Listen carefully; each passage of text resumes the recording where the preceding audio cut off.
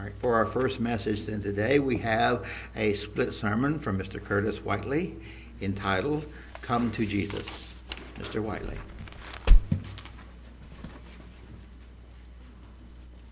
Thank you, Reggie. Good afternoon. It's wonderful to see everyone here today. Let's set up real quick.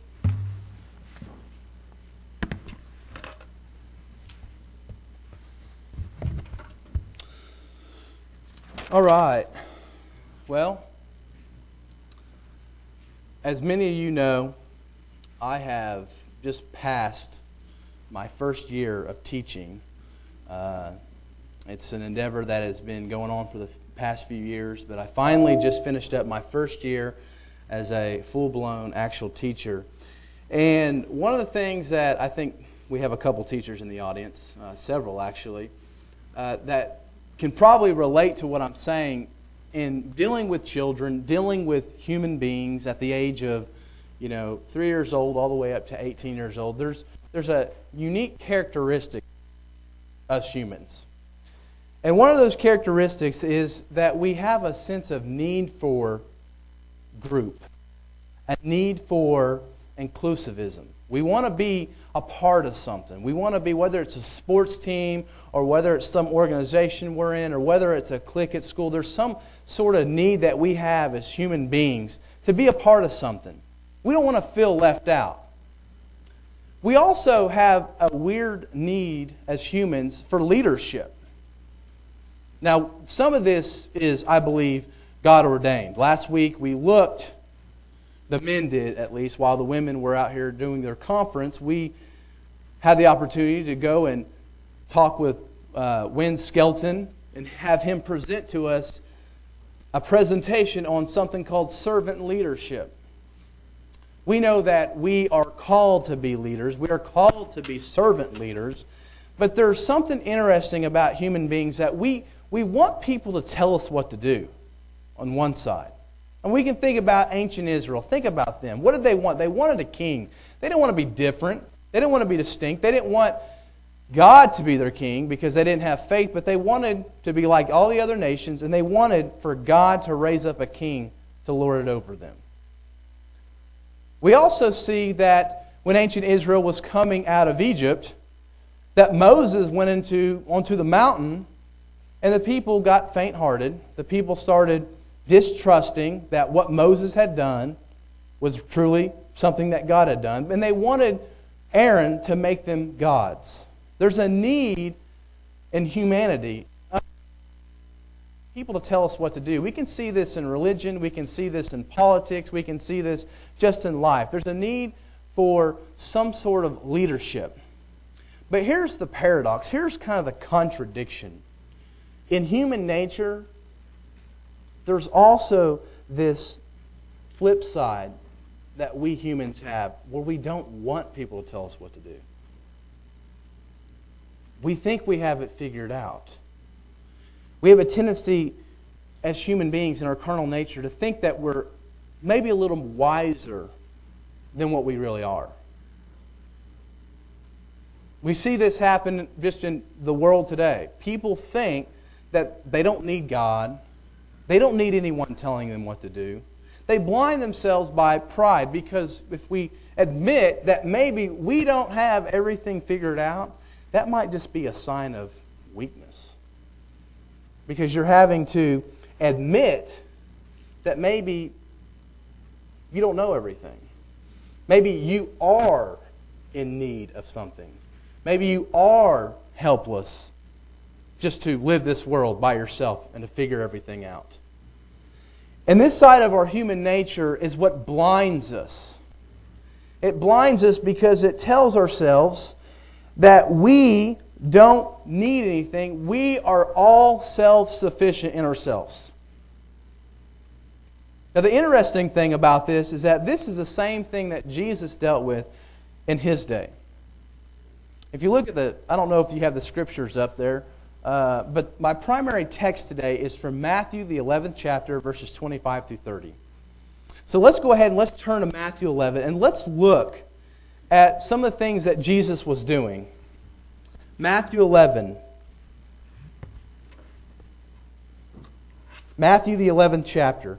And we need to kind of get an overview of the narrative, because even though Matthew, the 11th chapter, is connected to our primary text, we need to look to see what was going on before Jesus said what He said at the end of the chapter. So in the 11th chapter, we're not going to read everything. We're just going to kind of give an overview of this. Jesus had just got done teaching His disciples, His 12 disciples.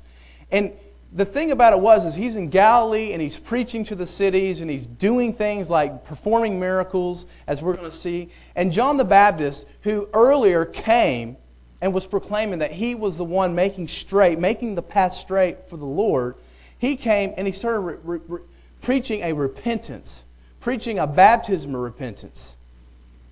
But John, at this point in the 11th chapter, and Matthew, he's in prison. And he starts maybe thinking to himself, well, maybe I was wrong. Maybe I was confused on Jesus' identity. I don't think this is a lack of John's faith, but he sends a couple of his disciples to Jesus. And these disciples ask Jesus, are you the one we're looking for? Do we have it right? Are you the prophet? Are you the one that we thought you were? And how does Jesus answer? Jesus doesn't just say, yes, I am. But he answers it indirectly, like He does so many times. He gives them the fruits of what He's been doing. Jesus says to these men that come to Him from John, to go back and tell John that the blind see, the lame walk, lepers are cleansed, deaf hear, dead are raised, and the poor have the gospel preached to them. So Jesus is showing His fruits. He's showing how, look, you asked me this question, am I the one you're looking for? Look at my fruits. What do they point to? What do the Scriptures point to? And from here, Jesus begins to start teaching in the cities of Galilee. And in the cities, He starts performing miracles, and He starts going into a judgment mode and a woe on the cities He's preaching to, because they're rejecting His message. They're rejecting His miracles. And it's interesting because the Jews of Jesus' day, in which He's coming into contact with, no matter the style of the message that's coming to them, they reject. John the Baptist comes in the fashion of repentance, not eating anything but locusts and wild honey in the wilderness. He's got a demon. Jesus, on the other hand, almost the exact opposite, comes performing miracles, joyous miracles, is eating and drinking, and He's feasting, He's partying. He's a winebibber and a friend of sinners. So what we see here is that Jesus is being rejected by the religious leaders and the Jews of His day. Why? Why would they reject what He was doing? I think the answer is pride. Jesus was not needed to them. They're the covenant people. They have everything figured out. We're the Jews. We're children of Abraham. Why do we need you? We don't need you. We already have everything figured out. And because of this, because they felt that they were self-sufficient and they relied on their flesh, they relied on their physical genealogy, their physical prosperity. They didn't want to understand, they didn't want to learn from Jesus because of their arrogance. And so what Jesus says to them is probably one of the most insulting things you could say to the Jews of Jesus' day. He starts bringing out different cities: Chorazin, Bethsaida, Tyre and Sidon, Sodom. All cities that are just been drenched in history and paganism and false worship. Not covenant people with God. And Jesus says, if I did the miracles before them, they would have repented. This would have been the most sobering and stunning thing that Jesus could have done and said to the people who were rejecting His message. Because here you have Israel, you have the Jews who think that They're so righteous. They're the ones who are in covenant with God. They're the ones who God made a covenant with. And you're basically saying that these false cities that have their false idols, their false deities, their idolatry and paganism, are more open-minded and more apt to accept the truth of God than you. So let's look at Matthew, the 11th chapter, and verse 25 through 30. Because after Jesus pronounces judgment on these people for rejecting His message, He says these words in verse 25. At that time, Jesus answered and said, I thank you, Father, Lord of heaven and earth, that you have hidden these things from the wise and prudent, and have revealed them to babes. Even so, Father, for it so seemed good in your sight, and all things have been delivered to me by my Father. And no one knows the Son except the Father, nor does anyone know the Father except the Son, and the one to whom the Son wills to reveal Him. Come to me, all you who labor and are heavy laden, and I will give you rest. Take my yoke upon you and learn from me, for I am gentle and lowly in heart, and you will find rest for your souls. For my yoke is easy and my burden is light. And in this, we can see that what Jesus is doing is He's extending an invitation. He's extending an invitation to those who are willing to listen. Now there's three things I'm going to bring out today that I think we can learn from Jesus' words.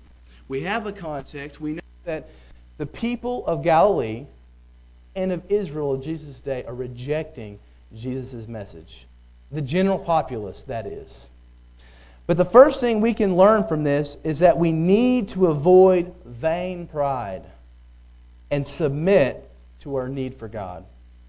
We need to avoid vain pride and submit to our need for God. Now Jesus, right here in verse 25, begins with a prayer to God the Father. A prayer to God the Father. And this prayer shows us two things. One of it shows us God's mercy and grace. If we look and see what God or Jesus said to the Father, He calls Him what? The Lord of heaven and earth. Now, I don't know about you, but I think that's pretty much extending and showing the sovereignty of God. God created everything in this universe. All the complexities, everything, the vastness of the heavens, to just the smallest complexity of a bug or a butterfly or a human being. All was created by God. And God's mercy is being shown because for the God of this universe to reveal something to human beings shows that God's mercy and grace is astounding. This also shows God's judgment, this prayer. Jesus reveals that God has hidden His truths from the self-proclaimed wise and given them to the humble and open-minded. Now, the thing we need to know is that God is not showing partiality to those who are really, truly wise and prudent. If you're a wise person and you are really prudent, God's not going to say, no, you can't have my truth. But rather, what Jesus is saying, He is being sarcastic. The self-proclaimed wise in their own eyes have been blinded, and those who the self-proclaimed wise call children, babes, unlearned, God is revealing them to. This phrase, wise and prudent, it means wise and prudent in their own eyes. And the issue was one of pride. And the Jews of Jesus' day had the unhealthy sense of self-understanding. In fact, earlier in Matthew's Gospel, we can see in Matthew, the 3rd chapter, when John first started to begin baptizing people, some of the Pharisees, some of the religious leaders came to John. And John was surprised. And it kind of shows a little bit of the attitude of the people of the day. In Matthew, the 3rd chapter, verse 7, it says, But when he saw many, that is John the Baptist, many of the Pharisees and Sadducees coming to his baptism, he said to them, Brood of vipers, who warned you to flee from the wrath to come? Therefore bear fruits worthy of repentance, and do not think to say to yourself, we have Abraham as our father. For I say to you that God is able to raise up children to Abraham from these stones. And even now the axe is laid to the root of the trees. Therefore every tree which does not bear good fruit is cut down and thrown into the fire. Now this shows us one thing, and that is the general sense of the Jews in Jesus' day, perpetuated by the religious leaders. John says, don't say to yourself, don't just rely in that confidence, in that vain pride of yours, oh, we're the children of Abraham. But he tells them, I tell you what, God can raise up children from these stones. That's how easy you can be grafted out.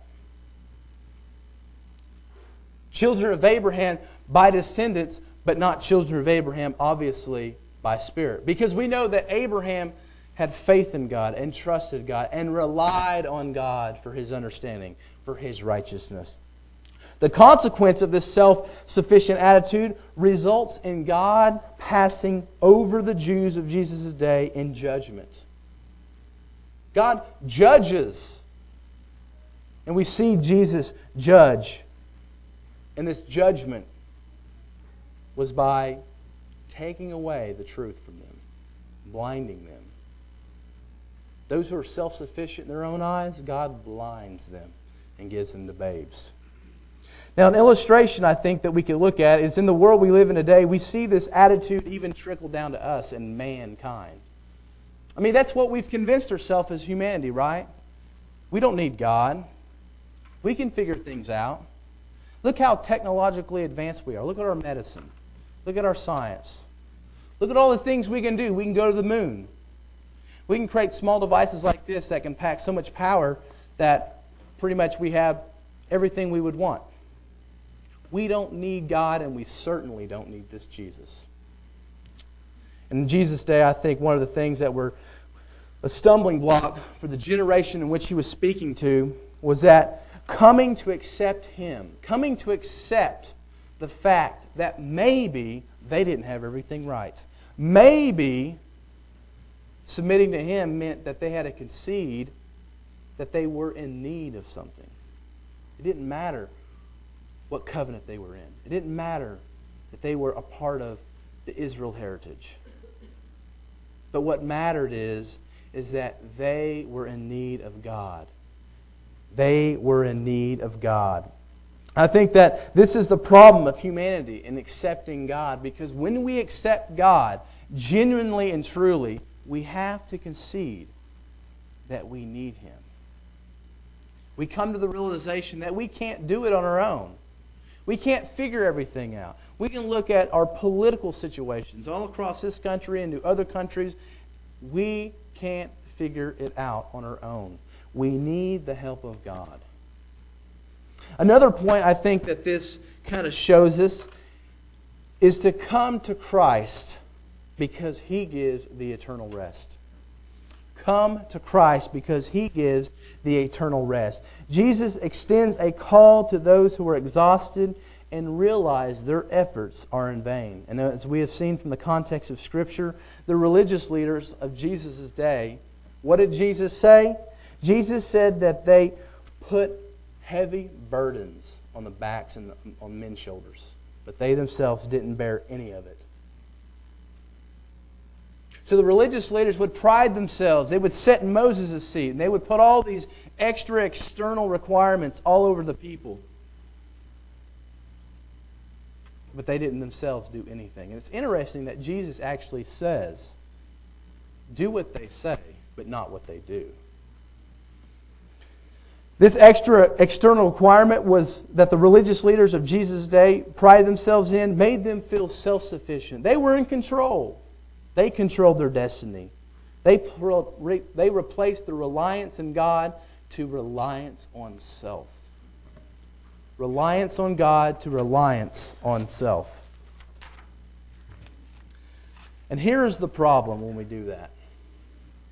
Anytime we think that we can do it on our own, that we can come to God on our own, we deny the holiness of God. How do we do that? Because we don't realize that we have a holy and righteous God. We're not good enough to come to God on our own. We cannot come to God on our own and through ourselves and through our own works. We need Christ. We need a righteous Savior. We need a perfect Savior. Coming to God on our own is foolishness. And we understand this, and we understand that this is the purpose of Christ. It also makes ourselves become set up for a burdensome life. Why? Because we fail. We fall. We stumble. What do we do when we stumble? Where is our justification? Where do we get reconciliation outside of Christ? We don't. We don't. And if we can recall ancient Israel, just to give an illustration, drop one of my pieces of notes here. We can call ancient Israel as an illustration. One of the things that God desired for Israel was what? We think of obedience, and that's true. But at the core of obedience is faith and trust. Trust results in obedience. Israel wavered in faith and caused them to begin disobeying God. It was because they did not trust God. So many times we see that God's desire for Israel was that they would trust Him. They would put their faith in Him. That they would see the things that He did for them and understand that He was not going to let them wander as orphans in the wilderness, but that He was their God and He would bring them to the promised land. And as they moved into the promised land, what happened? Things were going good, but sooner or later, Israel began wavering in faith. And as they wavered in faith, as they wavered in their trust for God, what happened? They started putting their trust in the things of this world. False gods, idol worship, alliances with other nations for protection. This is the story of Israel. They forsook God because of lack of trust, because they wanted to do it themselves. They wanted to secure protection for themselves, and they sought it through physical, worldly means instead of putting and remaining their trust in God. And it's interesting because the Jews of Jesus' day were doing the same thing, but in a different way. Jews in Jesus' day, yeah, they didn't have the idolatry problem. At least not in physical idolatry. They didn't have the problem of just ignoring the law of God. They went through the Babylonian captivity and they came out and they got pretty serious about falling into temptation to break God's Sabbath, to break God's law, to break and go into idolatry and whoring after other nations and other gods. But all they did was they replaced reliance on false worship, reliance on false idols, reliance on false governments and false alliances, and they transferred that to reliance on self, to reliance on extracurricular things surrounding the law. They relied on rabbis, Pharisees, Sadducees, telling them that what they were doing would make them righteous. They relied, instead of on God, they relied on themselves. They relied on their physical genealogies, their physical inheritance, their covenant people with God. That's what they relied on. And the promise that Jesus makes for those who come to Him, as we see, is rest. And that is what God wanted to give Israel. That is what God wants to give us, and He has given us, is rest. God wants to give us rest. And this rest is referred to in the forgiveness of sins and the guilty conscience that comes from sin. And it's also found in the promised full redemption in the future in God's kingdom. This rest is embodied by Jesus' first beatitude. Blessed is the poor in spirit, for theirs is the kingdom of heaven.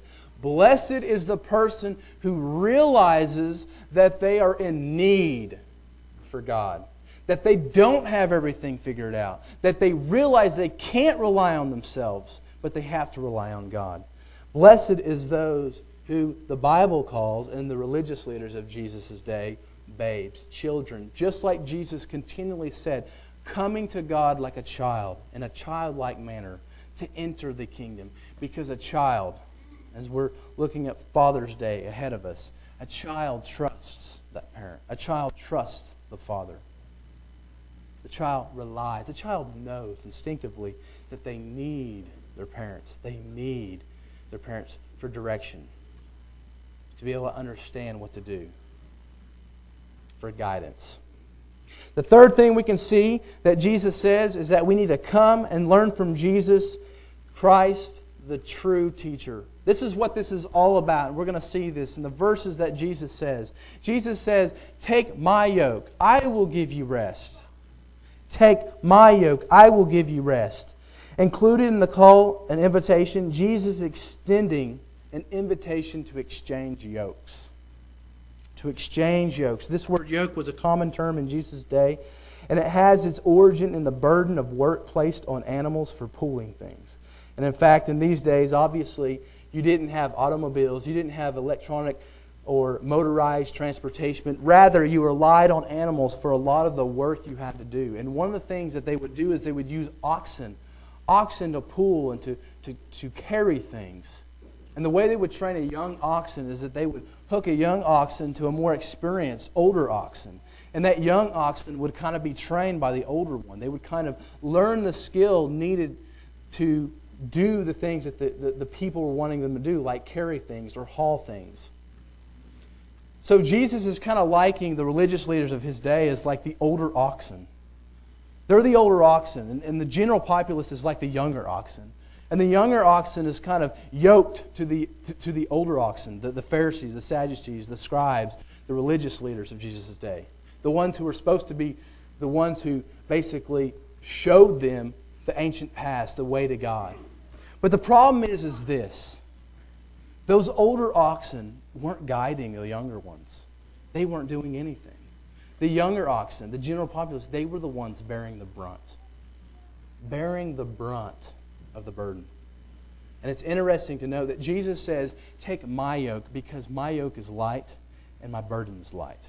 I will give you rest. And the funny thing about it is that Jesus is not saying, come to me, what I'm going to command from you is easy. In fact, we can see from Matthew 5, 6, and 7 that what Jesus commands us Christians is far more difficult than what the Pharisees or the Sadducees or the scribes or the religious leaders of Jesus' day commanded externally. Because Jesus requires a perfection. Jesus requires us to follow Him, not just in the letter of the law, but in spirit, for it to come out of trust and faith, and for that to be the result, our obedience to be the result, our faith in God to prompt us by the heart and follow after God, instead of just external laws and rituals. Because we are to keep the law in the spirit and prompts us to follow God physically. So what's going on here is Jesus is saying, look, take my yoke. My yoke will be light. Why? Because I'll bear it with you. I will bear it with you. I will be the older oxen. I will be in you and I will strengthen you. And I will provide sustenance to you spiritually for you to be able to carry the yoke that I'm placing upon you. That's why His burden is light. Not because it's easy, not because He doesn't require much from us, but because He promises to bear it with us. He's not like the religious leaders of His day that just tell people what to do but don't do anything. But in fact, He comes to this earth, He comes to us, and He doesn't just say, follow me. He doesn't say, do what I say. He says, look to me. I'll show you how to do it. Learn from me. Learn from me. And this is what makes religion so much different than Christianity. And I don't call Christianity a religion like the world calls religion, but Christianity is the way, the only way to come to God, the only way to be freed, the only way to this rest that Jesus is talking about. And in closing, I just want to remember that God, with both to come to Him, we must have a humble heart. We must have a humble attitude. We must come to Him realizing that we are spiritually bankrupt without Him.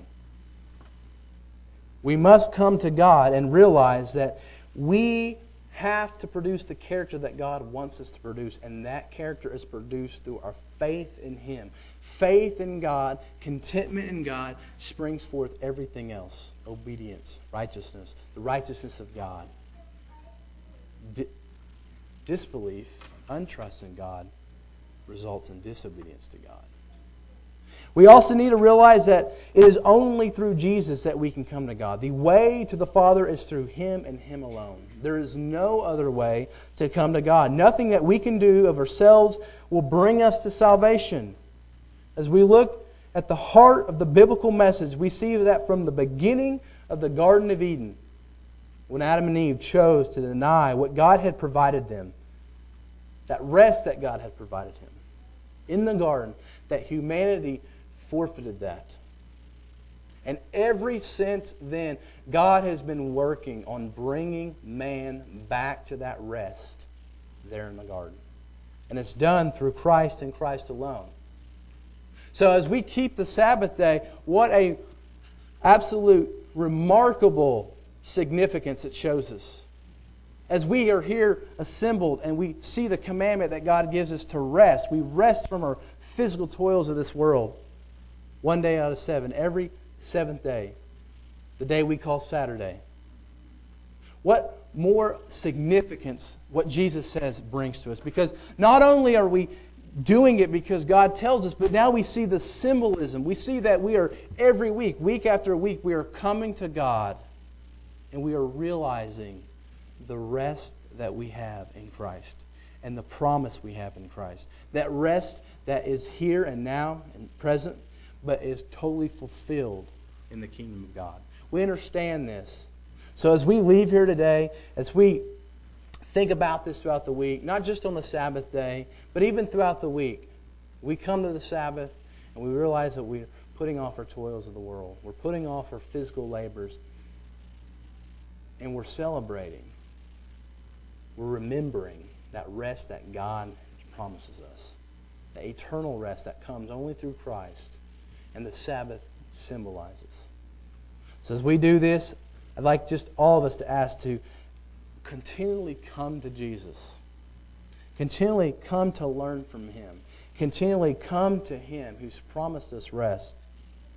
So let us rejoice in what He has given us.